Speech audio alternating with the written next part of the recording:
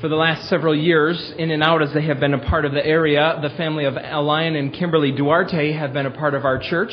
And you maybe in recent weeks have noticed in particular their children in children's church or in your Sunday school classes. Well, the Duartes are leaving. They're going to New Mexico, where they'll begin serving as house parents at the ranches, which is a home for teenagers and chief in New Mexico. And we wish them both well as they go. And hope in the providence of God maybe someday you'll come back to us. All right, everybody, I'd like you to stick your left hand out like this. Right, like this in front of you. Okay. All right. Now, there's visitors here, so don't groan, please, like that. It's not a good testimony. It's not a good testimony. We're going to pray together. This morning we're going to sing a prayer, and we're going to clap in a way that it seems to magnify or emphasize the message of what we sing. We're going to sing that simple chorus, Bind Us Together, and we're going to clap as we do it. All right, now this is what you're going to do here. You're going to clap the left hand of the person sitting next to you first, so their hand. Then you're going to hit your leg, the bottom of your hand, and your hand twice. Their hand, your leg, up, down, twice. Their hand, your leg, up, down, twice. Their hand, your leg, up, down. Oh, that's good. Not too bad. Here we go. Now we're going to sing. Bind us together, Lord. Bind us together with cords that cannot be broken. Bind us together, Lord. Bind us together, Lord. Bind us together with love. There is only one God. There is only one King. There is only one body. That is why we sing. Bind us together, Lord. Bind us together with cords that cannot be broken. Bind us together. Bind us together. Bind us together with love. All right, very good. Obviously, we need a little practice. I noticed recently we have started clapping. Not when we sing. We don't clap when we sing. But we have started clapping a lot. I noticed in particular a couple weeks ago when I announced, when I shared with you the good news about Frances Hershey. She's cancer-free again. Another good report. People spontaneously break out into applause. We clapped a couple years ago for the bridge that was completed. We clapped for pictorial directory announcements. Herb Samworth would never have tolerated that. Not sure what's wrong with us, but it's okay. I've been a part of 4 churches in my lifetime, and each of them are in 4 different states. And by my recollection, I've had 7 different pastors. And the man who was my pastor for the longest was a man by the name of Matt Rennie. Pastor Rennie, as we always called him, started his ministry at my home church in Perry, New York, when I was in elementary school, and he retired from ministry when I was a sophomore in high school. I remember several things about him. He was a pretty good preacher. He studied hard. You could often drive by his house and his study light would be on. He was a night owl, in fact, and he studied and studied. He sought to explain the Bible. He loved alliteration, too. Once he did a sermon series on 12 purposes of the church. It might have been 18 purposes of the church. They all started with the letter E. Evangelism, exhortation, edification, education, on and on they went. On Wednesday nights during prayer meeting, we would sing a little. We would have a devotional he would share with us. We'd share prayer requests, and the adults would break into groups to pray, and all the children would meet with him in one particular room in the church. It was a small group, but we were with him, and he drilled us in memorizing the books of the Bible and saying them in order, and he had a contest.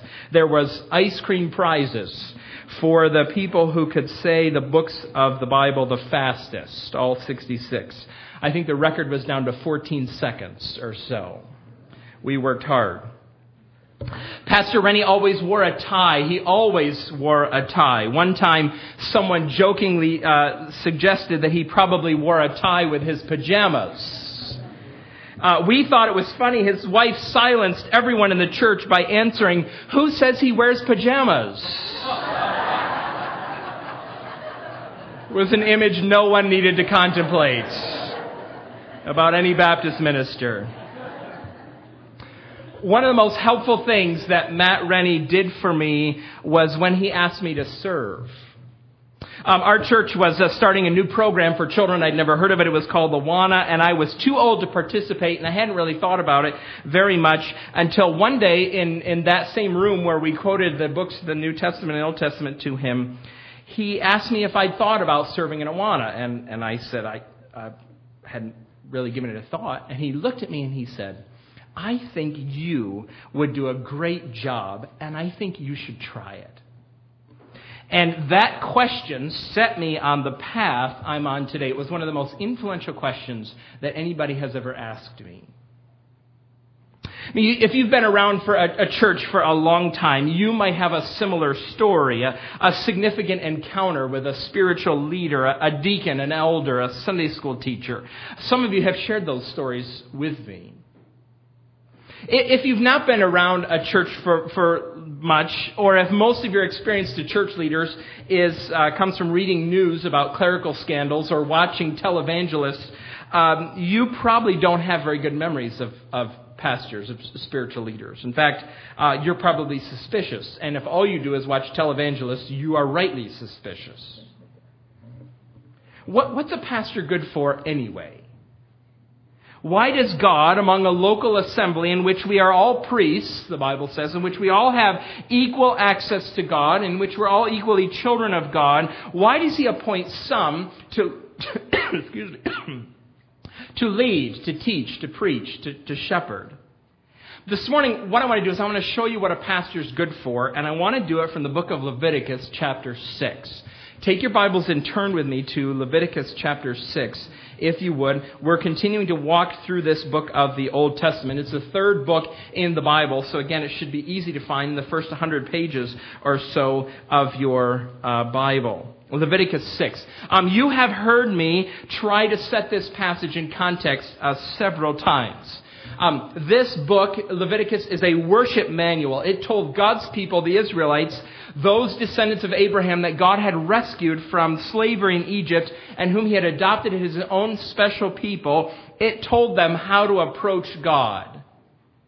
And what we find here in this book is not just, though, a system of rituals, but category-creating guidelines. That is, the rituals and the procedures here point to deeper truths, greater realities. When we walk along the road, sometimes if there's snow on the ground and we're coming to church, we walk down Walnut Hill Road and up the driveway. And when we're on the road, we have a very simple rule as the family goes: boys on the outside, girls on the inside. That is, Luke, my son, knows it is his responsibility to stand between cars driving by on the road and his sisters. That's what boys do. They protect their sisters. It's a rule. It's a simple rule. And I know at this point in time, Luke does not provide much protection. I know that. But I'm trying to build categories in his mind that the women in his life are people that he is to love and to protect. They're not objects to be used or abused or ignored. They're people to be cherished.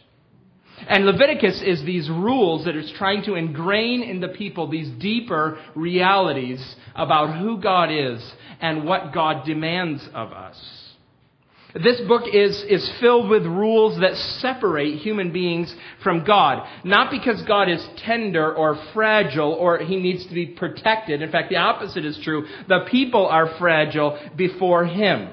And the rules that enforce this separation between human beings and God made a statement about human beings and about God. God is perfect. He's perfect in goodness and beauty and mercy and justice. Human beings, we can do good things, we can be attractive, we can show mercy, and we do try to enforce justice, but we fall woefully short of God's perfect standards.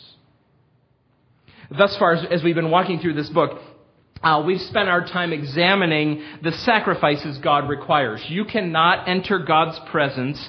You can't survive before holy God by yourself. You have to come with a substitute.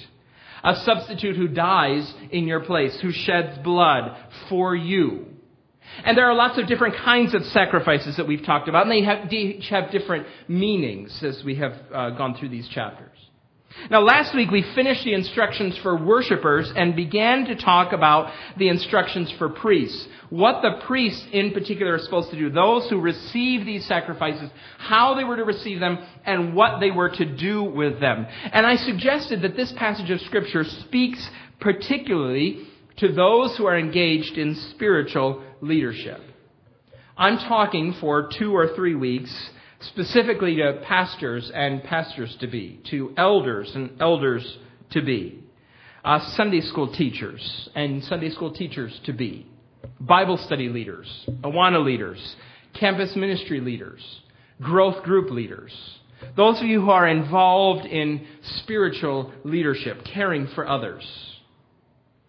We've already discussed, last week we talked about the importance of tending the fire of the gospel, centering your leadership on the gospel. Today what I want to do is I want to unfold 2 crucial tasks for spiritual leadership. And in the spirit and in honor of Pastor Rennie, they both start with the letter A. They are affirm and assure.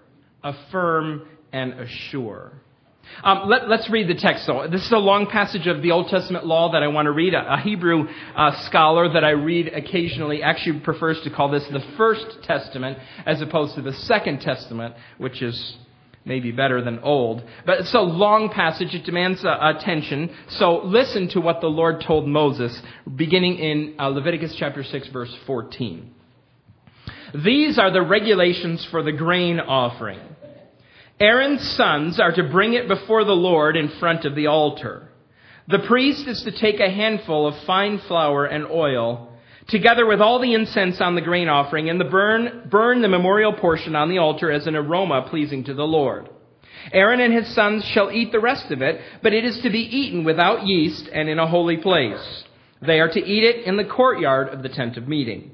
It must not be baked with yeast. I have given it as their share of the offerings made to me by fire. Like the sin offering and the guilt offering, it is most holy.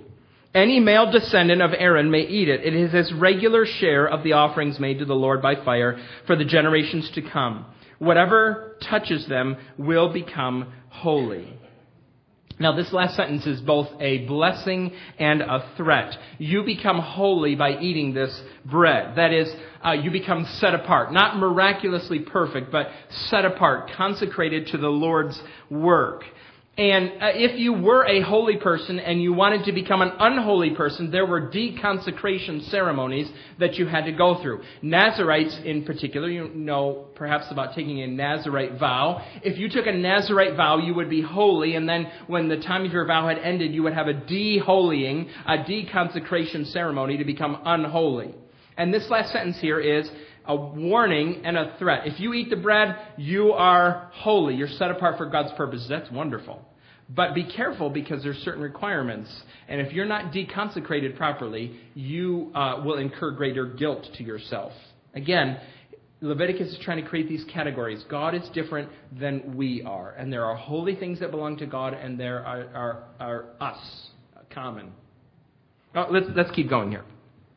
The Lord also said to Moses, "This is the offering that Aaron and his sons are to bring to the Lord on the day he is anointed, 1/10 of an ephah of fine flour as a regular grain offering, half of it in the morning and half of it in the evening. Prepare it with oil on a griddle, bring it well mixed, and present the grain offering broken in pieces as an aroma pleasing to the Lord. The son who is to succeed him as anointed priest shall prepare it. It is the Lord's regular share and is to be burned completely. Every grain offering of a priest shall be burned completely. It must not be eaten." Now, he's trying here, and he's going to do it again later, to draw this distinction. If you bring a grain offering and you're not a priest, you bring it, some of it is burned, some of it goes to the priest. On the other hand, if you are a priest and you bring a grain offering, and you had to, morning and evening, if you're a priest and bring a grain offering, it's burned completely. You don't eat any of your own offering. You don't benefit from your own sacrifice that you bring. Priests were required to bring sacrifices. Very soon after I started pastoring here, I was talking to somebody in the church about offering envelopes and getting my own offering envelopes. And she said, "You give money to the church?" I said, "Yes, I do." She said, "I thought maybe because you live, like you're paid out of what we give, that maybe you'd keep all that and you wouldn't have to give." No, I give. Actually, never in the offering plate. I always give at the office. And I actually do always give at the office. Sometime in the next couple months, we'll have online giving, and I will give at my laptop when that happens. Let's keep going here. Verse 24. The Lord said to Moses, "Say to Aaron and his sons, these are the regulations for the sin offering." We're moving from grain to sin. The sin offering is to be slaughtered before the Lord in the place the burnt offering is slaughtered. It is most holy.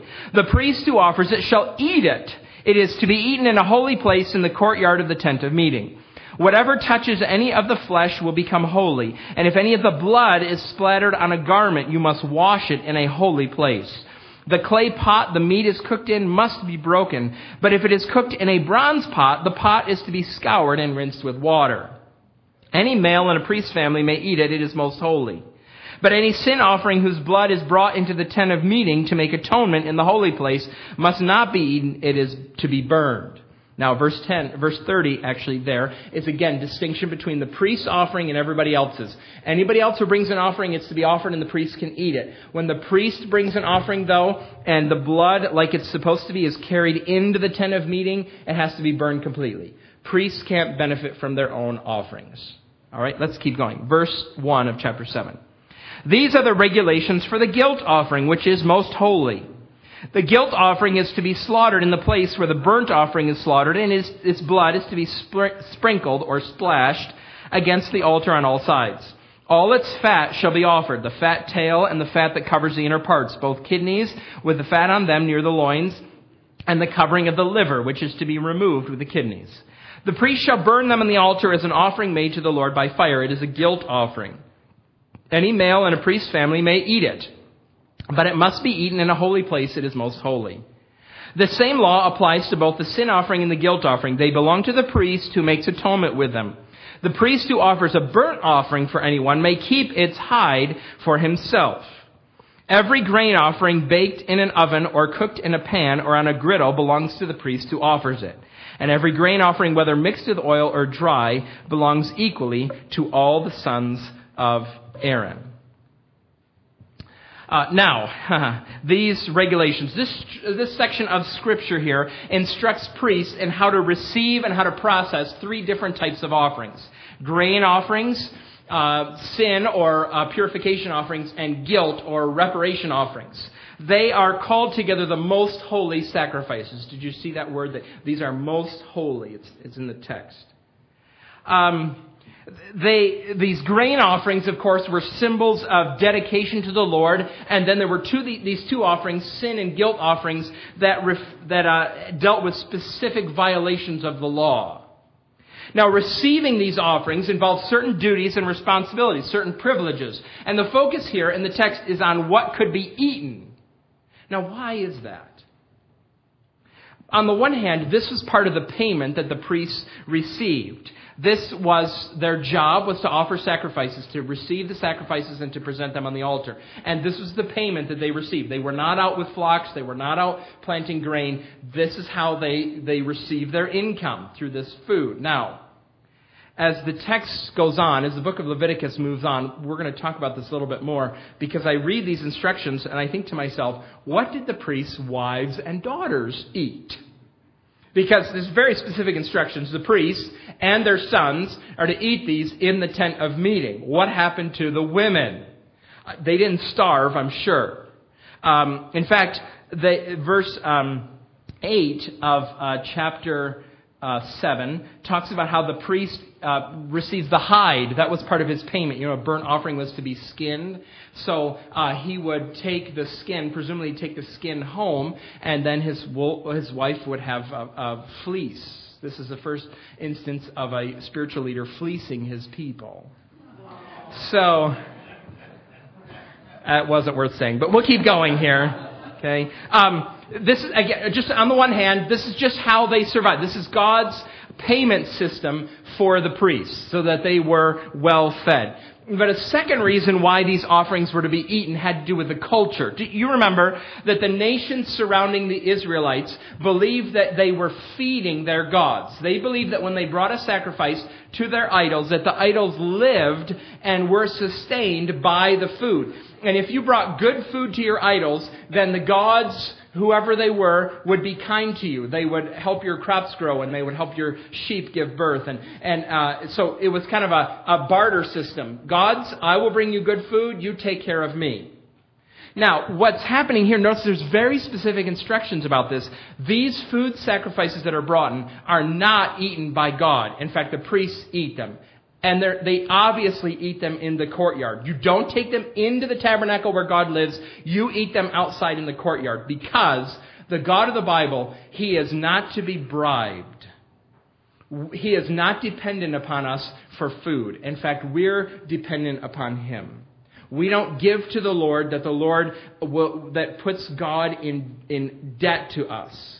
God doesn't owe us anything. We owe God everything. And this regulation about eating these sacrifices outside where God lives would be a public sign. We're not feeding God. We don't feed the God of the Bible. Now, these are specific commands for priests, but by following them, they communicated a specific message to the worshipers.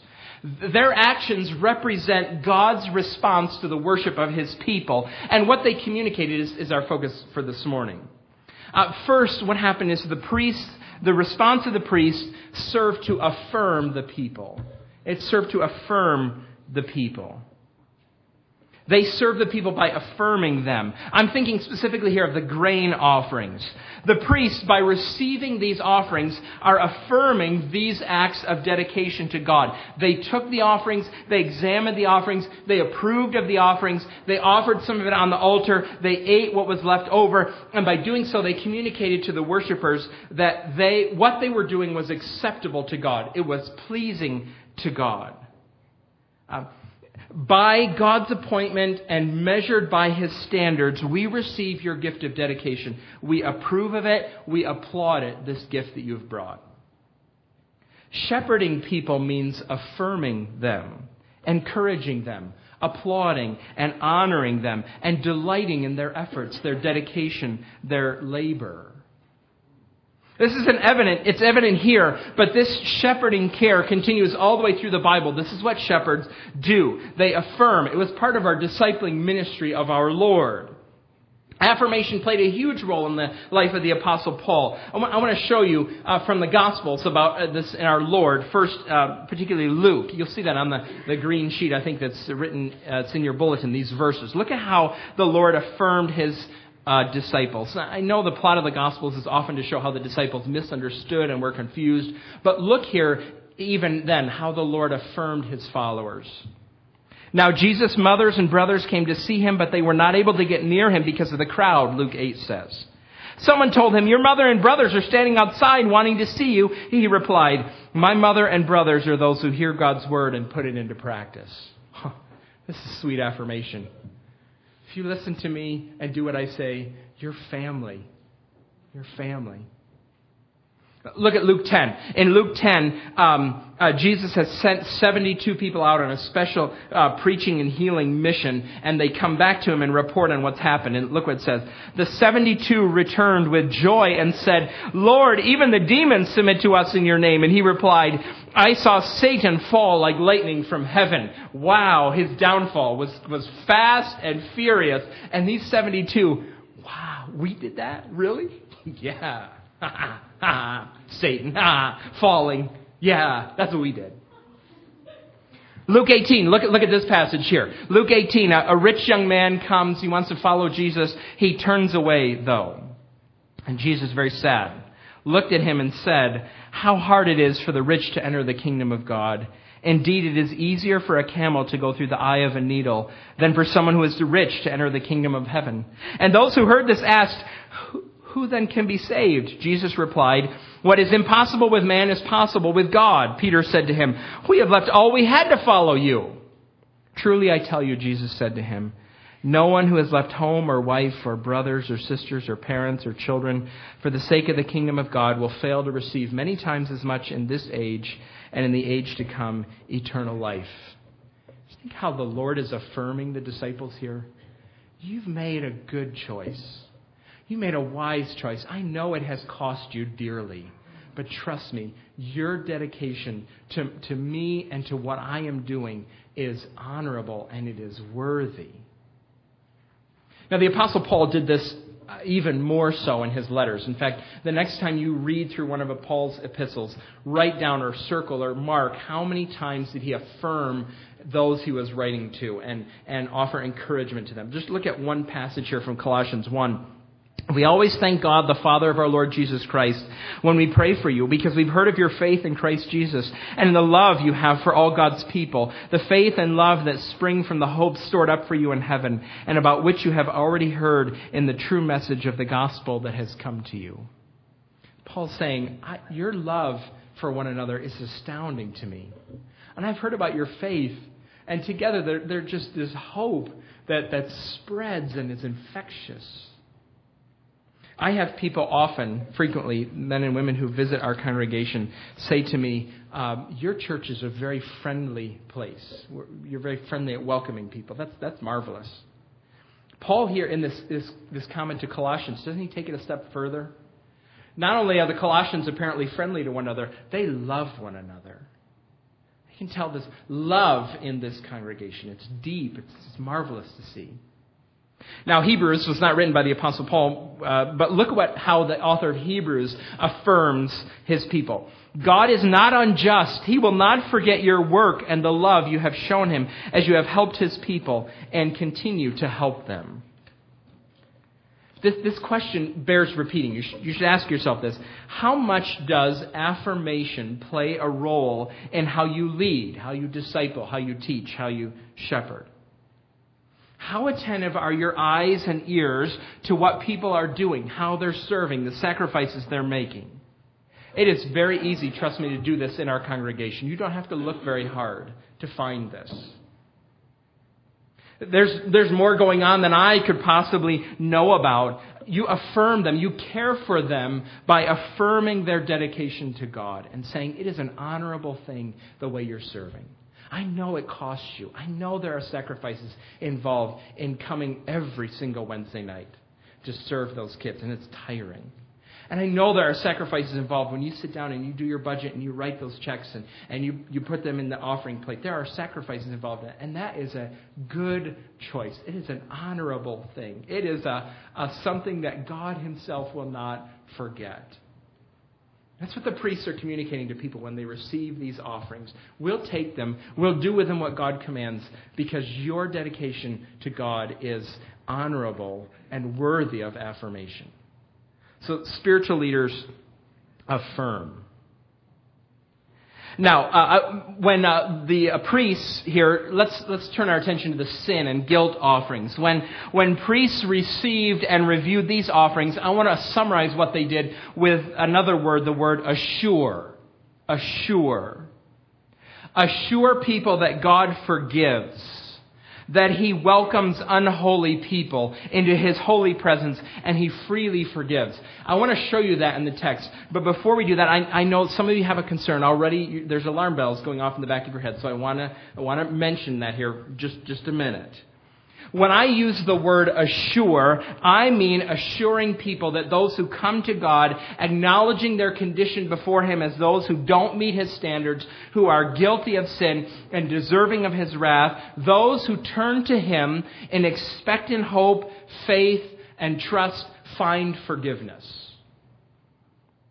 Talking freely like that makes some people nervous. And I understand why. The reason it makes people nervous is that there are a lot of people who live with what has often been called false assurance. There are a number of bad reasons for believing you're a Christian. You're not rightly related to God. You're not a Christian because you're an American, or because you've been baptized, or because you're nice, or because you pray, or because you like Jesus, or because you go to church, or because you've never murdered anyone, or even because you think Jesus was God's son who died on the cross and rose again. You can know the truth without believing the truth. That's the demon's theology, James tells us. False assurance is a real issue. It rises up in the pages of the New Testament, the Second Testament. Look, 2 Peter. Peter writes this, "Therefore, my brothers and sisters, make every effort to confirm your calling and election. Don't be deceived." Live out what you believe. It needs to show up in your life. Often the work of faithful pastors involves shredding the confidence of complacent people, or afflicting the comfortable, as the phrase sometimes goes. But we also have to comfort the afflicted. Assure people God does freely forgive through Jesus Christ. There are people, I know there are people who need firm, harsh words. If you claim to be a Christian, and this is the sort of choice, these are the sort of choices you're making, you may not be a follower of Christ. That's an important role. But there are equally tender-hearted people who are wondering, is forgiveness real? And one of the ways you faithfully shepherd them is by assuring them and reminding them. One of the ways that you guard against false assurance is by communicating that forgiveness is free, but it's not cheap. That's actually in this text here, for this sense that forgiveness is free but not cheap. I see that here in how Moses told the priests to take care of the blood. Look at verse 27 again. "Whatever touches any of the flesh will become holy, and if any of the blood is splattered on a garment, you must wash it in a holy place." I find that to be a stunning passage.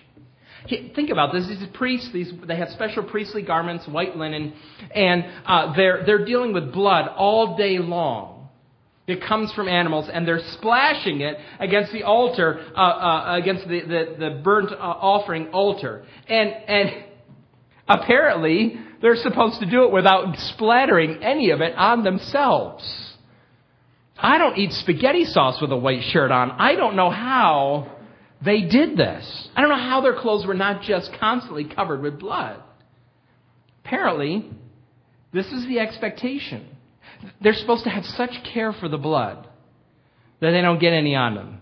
And even if they do, you have to wash it out.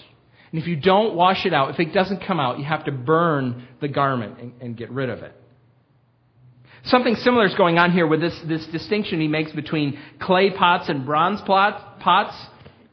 The clay pot is to be broken, but the bronze pot is just to be cleansed. Now, why is that? Because clay is porous, and blood can seep into the clay and remain there. Bronze is not porous. You can wash the blood all out. You can't wash it all out of a clay pot. What Moses is saying, what the Lord is saying to Moses is this: the blood that atones is precious, precious blood.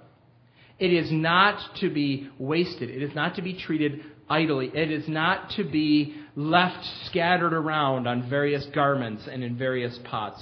It is precious blood. Forgiveness is free, but it is not cheap. There is this system of worship here is setting up a system in which thousands and thousands of animals a year would be sacrificed. The temple in Jerusalem had a sewer system to handle all of the blood that would run down from the altar. And every drop of it was to be regarded as sacred, special blood. It is holy blood that brings atonement. It is to be treated carefully. This is why the author of the book of Hebrews warns us. It says, "Do not trample on the blood of the Lord Jesus Christ." Forgiveness is freely offered, but it is not cheaply provided. This passage anticipates a worshiper coming to the tent. Can you imagine this man, this woman, who comes and they know they're guilty? They have committed some specific violation of the law. And they bring their animal and they come in shame.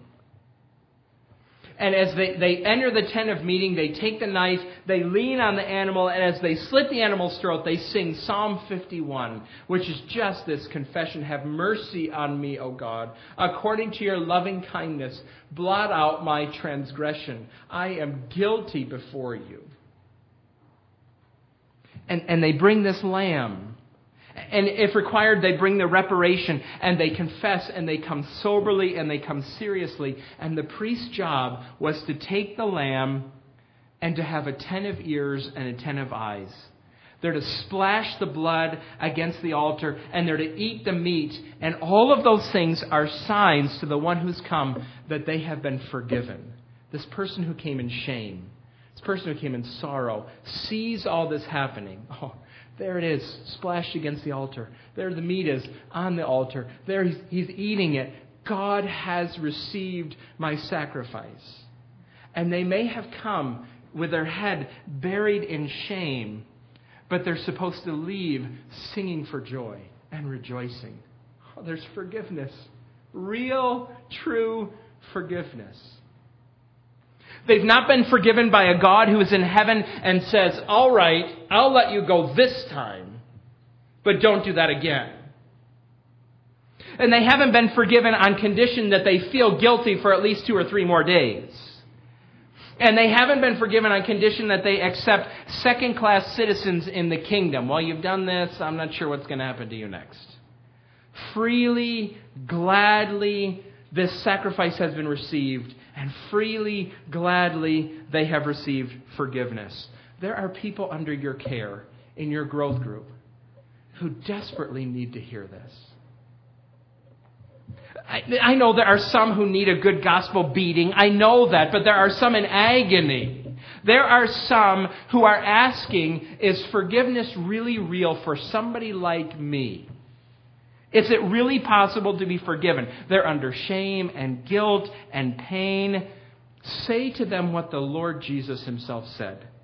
I truly tell you that he who hears my word and believes him who sent me has eternal life and will not be judged, but is crossed over from death to life. This is God's solution. Don't hide it because someone might misunderstand. You're to celebrate it and announce it and delight in it. Everyone who comes, everyone who turns to Jesus Christ will find forgiveness. And that is good, good news. And the joy of your work, in contrast to these priests, is that you're not receiving bulls and lambs and goats, but you're offering forgiveness through the atoning, substitutionary death of God's own dear Son. And the Bible always argues from the lesser to the greater. If God received people who brought lambs and bulls and goats, and He welcomed them into His presence, how much more will He receive you into His presence, you who come through Jesus Christ and His shed blood? You need to offer those under your care this assurance, this comfort. It's your privilege. It's your joy. It's one of the ways that you serve them. If you take these up, these tasks, affirming and assuring, you will have no end of work. This always, always, always needs to be done. At almost any given moment, if you go and look at my car, you'll find a book or two on CD. I like to listen to audio books as I drive around. Usually they're novels that I never have time to read anytime else. But on the way to the hospital or wherever I go, I can listen. I borrow them from the library. There are some in the world very talented readers who with just very slight inflections can invite you into the story and wrap you in the plot. Sometimes I get home and, oh, I'm home. I wonder how that happened. This is a book. It speaks very powerfully. In fact, this is the most dynamic book you have ever read. It contains the best news you will ever hear. It has a volume switch. Didn't know that, did it? This book has a volume switch. There is an audio version of this book. Don't get it at the library. God sets the volume switch for this book in the minds and hearts of those He has called to spiritual leadership.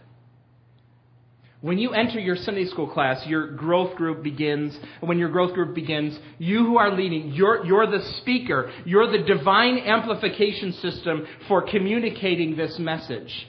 And your voice is meant to add to the sweetness and the nearness of this message, of this book. Affirm those under your care. Assure them of God's great kindness. And do it with joy as their shepherd. Let's pray, shall we?